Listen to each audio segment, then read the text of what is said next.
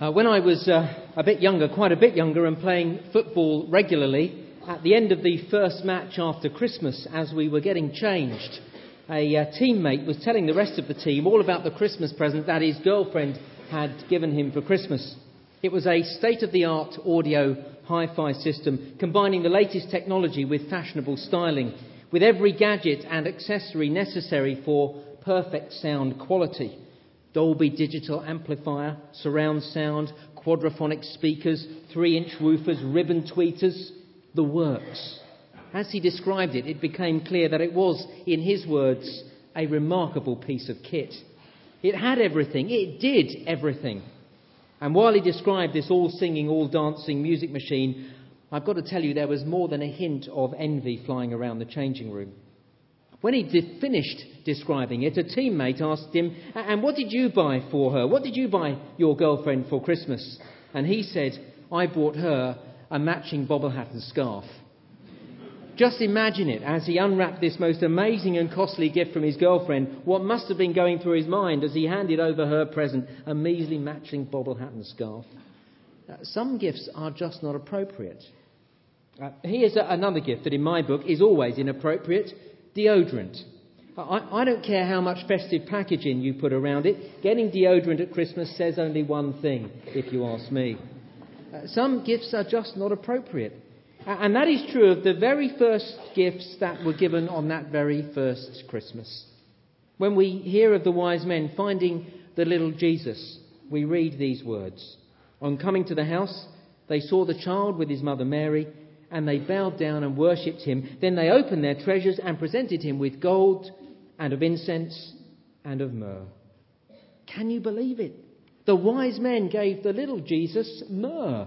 Myrrh was used to embalm the bodies of the dead. And here they were giving that to a little boy. Just imagine Christmas morning, me giving my little boy a coffin. It's just not appropriate. But inappropriate as it may seem, these three gifts, the three gifts that the wise men gave to the little Jesus, go a long way to explaining what is at the very heart of Christmas.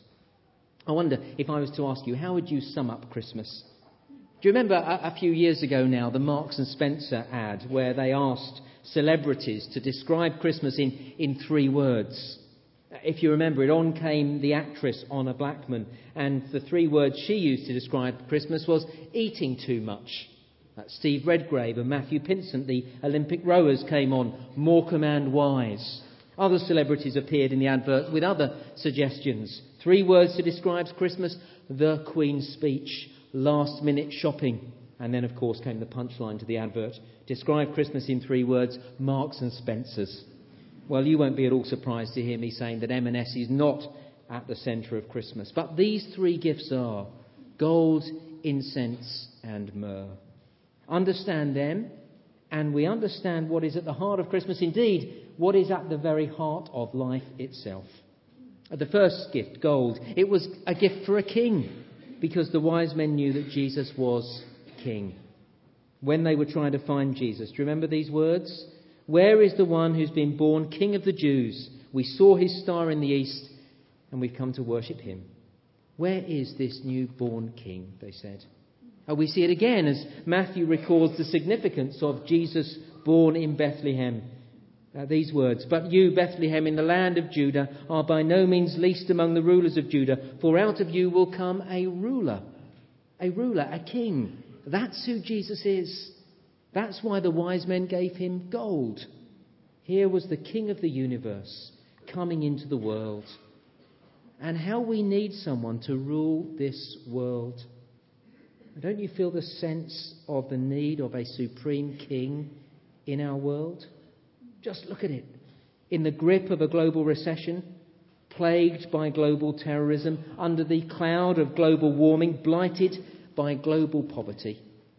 And not just globally, but personally. Just this week, I met with a man whose job is in jeopardy due to the credit crunch, someone else who's just been diagnosed with cancer, and another whose marriage is falling apart. We so need a king to sort out this world, to direct us, to rule our lives. But here's the thing. The king comes into the world, and what do we do with him? We see him as a threat to our independence, and we want to get rid of him. That was the response of King Herod. When Herod heard the news of this newborn king, we read he was disturbed. So disturbed that, quote, he gave orders to kill all the boys in Bethlehem and its vicinity who were 2 years old and under. Herod's response, I will not have this king. As we've been hearing about the banking crisis in these last months, my mind has regularly gone back to my first job after leaving school. I worked for the Midland Bank, as it was called then, now HSBC. I was one of a number of 16-year-old school leavers working in one particular branch. For us, work was just a laugh, really, especially when the boss was out of the office. When the cat was away, boy, did the mice play. I remember one Christmas when we were particularly boisterous. The boss was out, and so we took it in turns to do our favourite animal impression, as you do when you work in a bank. One member of the staff got on all fours and moved very slowly, doing an impression of an iguana. It was quite good, as I remember. Another rather rotund bank clerk did his impression of a pot-bellied pig. Not a pretty sight at all. And wanting to get in on the act, I decided to do my caged baboon impression. You wonder why the banking crisis has hit. Well, here it is. My caged baboon impression saw me jumping around the room, screeching at the top of my voice and standing on the desks. Indeed, it was while I was standing on the desk, making loud whooping noises, that the boss walked in.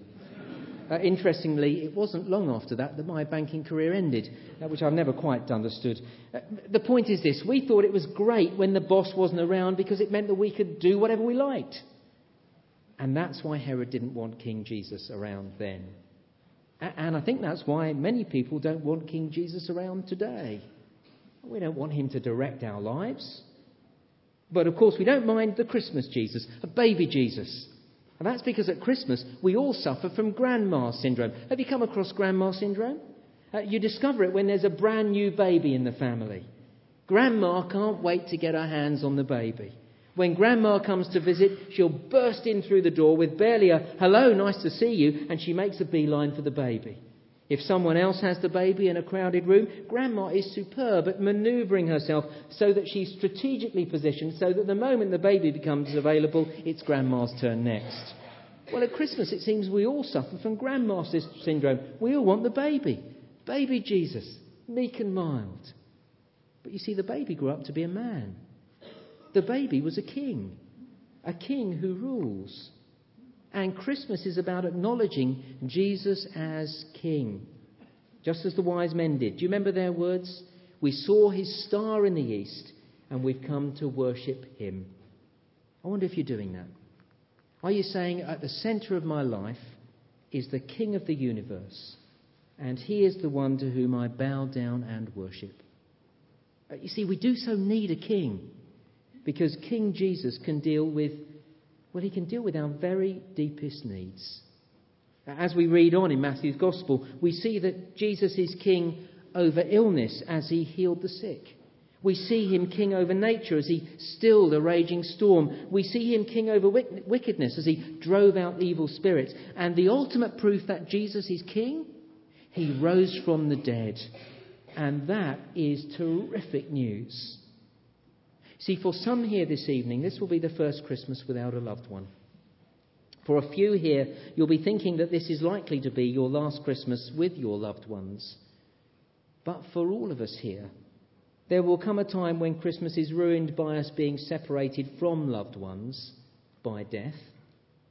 And so this is terrific news. Jesus is King even over death. I was struck reading this article in the Times last week by Lawrence Dallaglio, the England rugby star who was part of the 2003 Rugby World Winning Cup squad. Dallaglio's mum died just a few weeks ago, and he writes these words. When the cancer was diagnosed 2 years ago, she didn't think for a second that she wouldn't come through it. She wouldn't talk about it much, as if she felt slightly embarrassed that a woman as strong as her could be knocked down. Well, that's it, isn't it? That's exactly it. We think we're strong enough to survive anything. Lawrence Dallaglio's mum was 70, but she couldn't believe that death would grab her. But it does. And so we need this King, the one who is King even over death, the one who can give us life beyond the grave. That's why Christmas is so brilliant, not just for Christmas time, but for all year round and for the whole of our lives. It gives us the answer to the great problem of death. The choir sang it actually in our opening carol. As they sang, O come, Emmanuel. Did you hear the words? From depths of hell thy people save and give them victory over the grave. That's Christmas. Jesus is King. Bow before him and you and I can have confidence in the face of death. Isn't that something? The wise men gave Jesus gold. Second, they gave him incense. Now, incense was used as a symbol of prayer. It pointed to a relationship with God. And so in giving the little Jesus incense, the wise men were saying, God will meet his people here in this Jesus. Jesus is where we can be reconciled to God. I wonder, do you have a relationship with God? Do you know the God who made you? It's wonderful when you do. That's what Christmas is all about. I'm told that Christmas is one of the most disappointing times of year. We look forward to our Christmas presents and all we get are a pair of socks or deodorant or a matching bobble hat and scarf. We look forward to spending time with the family, and before we know it, they're winding us up or getting us down. And what we experience at Christmas is for many a microcosm of the experience of life itself. Our culture is full of a terrifying restlessness. Despite achieving so much, so many feel so restless. 1,500 years ago, the great theologian Augustine said, our hearts are restless until they find their rest in you, in God. I meet many people who feel that restlessness deep down. You might not know it to look at them. They seem happy enough, but really in their hearts, they're restless. Advertising executive Mike Elms says sociological research is saying that we are more unhappy now than we have been at any time in the past 50 to 100 years. We have so much, and yet we have so little. Take Bob Geldof, for example. Here's his autobiography. It's entitled, Is That It? And towards the end of the book, having raised £50 million for Live Aid, virtually the last words in this book are that. Is that it? Is there not more to life than this? Now, in an interview with The Times a while back, the journalist Mick Brown asked Geldof if he felt his life is fulfilled, and Geldof snorts with laughter, replying, not at all. I don't know what that word means. I'm unfulfilled as a human being. Otherwise, why are there these large holes here? And he thumps his chest. Everything I do is because I'm frightened of being bored, because I know what's down in those holes. It makes me very depressed, so I stay active, frenetically so, unfortunately. And that freneticism keeps me going all the time, allows me to believe I'm not wasting my time. See, after all he's achieved, Geldof feels a terrifying emptiness. I wonder if you ever ask yourself, who am I? What is my place in the universe? What else is there apart from working and shopping and watching Strictly Come Dancing? Christmas is about filling that emptiness. An emptiness that won't be filled by hard work or sport or holidays or family or relationships. An emptiness that can only be filled by God, because we were made to be in relationship with God. Our hearts are restless until they find their rest in you. Here's why Christmas is so spectacularly good. Jesus can restore my relationship with God, and when that happens, I find the very meaning of life itself. Again, did you hear it as we sang, O little town of Bethlehem? These are the words. So God imparts to human hearts the blessing of his heaven. To be in relationship with the living God, that's the blessing of heaven. Knowing what it is to know what life is about. The wise men bought Jesus gold because he's king. They bought him incense because in Jesus we can meet God. And third, they bought him myrrh. As I've already said, it's a gift that speaks of death. It speaks of Jesus' own death. And it points to how our relationship with God can actually be restored. For most people that I meet, they say that God seems very distant. And if you think about it, of course he does. We have rejected this king. We have lived as if the boss is out of the office. We want to live our lives our own way, and that leaves us in a bad place with God. It is a terrible thing to come face to face with King Jesus, having lived as if he wasn't there. How do you think I felt when the boss walked back in the office to find me standing on the desk, whooping like a deranged baboon? Then you can imagine what it will be like to come face to face with the King of the universe, Jesus, and to realise that all our lives we've been living as if he were not King. But the wonderful news of Christmas is that we can be brought back to him. We can have the slate wiped clean, all the past gone, all the mistakes covered over. And that happens through Jesus' death. That's why the wise men gave him myrrh. Jesus was born to die, because when he died on the cross at Easter time, he died so that you and I could be forgiven. The question is, have you ever come back to God through the death of Jesus? Have you ever experienced what it is to be right with God? It's an amazing thing. Let me end with this story. It's a story I'm always moved by. The story of a South American mother whose daughter, just before Christmas, ran away from her mother and left home in a desire for independence and freedom. After hearing nothing and fearing the worst, the mother went to the city and took with herself a whole load of passport photos of herself. She visited all the bars and hostels and clubs and brothels and pinned up the photos of herself in the hope that her daughter would see just one of them. Sure enough, after a while, the daughter did spot one of the photos. She recognised it as her mother's face, and she took it down and turned it over to see her mother's handwriting on the back, and it simply had these words on it: "Wherever you are, whatever you've done, come home." Wherever you are, whatever you've done, come home. That's the message of Christmas. Because of the death of Jesus, you and I can come home to God, whatever we've done. We can come home to the King who loves us enough to die for us. We can come home and discover what life is about. We can come home and be sure that even death cannot separate us from the love of God. Wherever you are, whatever you've done, come home. In a moment we'll sing these words in our final carol. The carol being "Hark the Herald Angels Sing." We're going to sing these words which sum up what Christmas is about.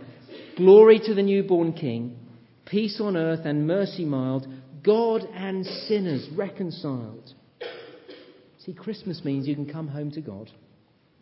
Whatever you are, whatever you've done, come home.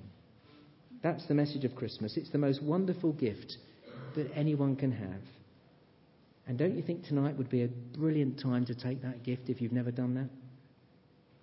Oh, look, I've got some booklets like this. I'd love to give you one. And that will tell you more about the sort of things that I'm thinking about and how you can find out how to come home to the living God. Do please take one of these from me. I'm going to be standing on the door as you leave. I'll have a whole load in my hand. Just say, "I'd like one." Take one from me. And that would be terrific. My colleague Andrew will be on the other door. We'd love to give you one. All that remains for me to say is to wish you a very happy Christmas. Thank you so much for coming. Thank you for listening. You're welcome at any of our other services through Christmas. We'd love to see you. In a moment we're going to sing our final carol. But first, let's listen once more to the choir.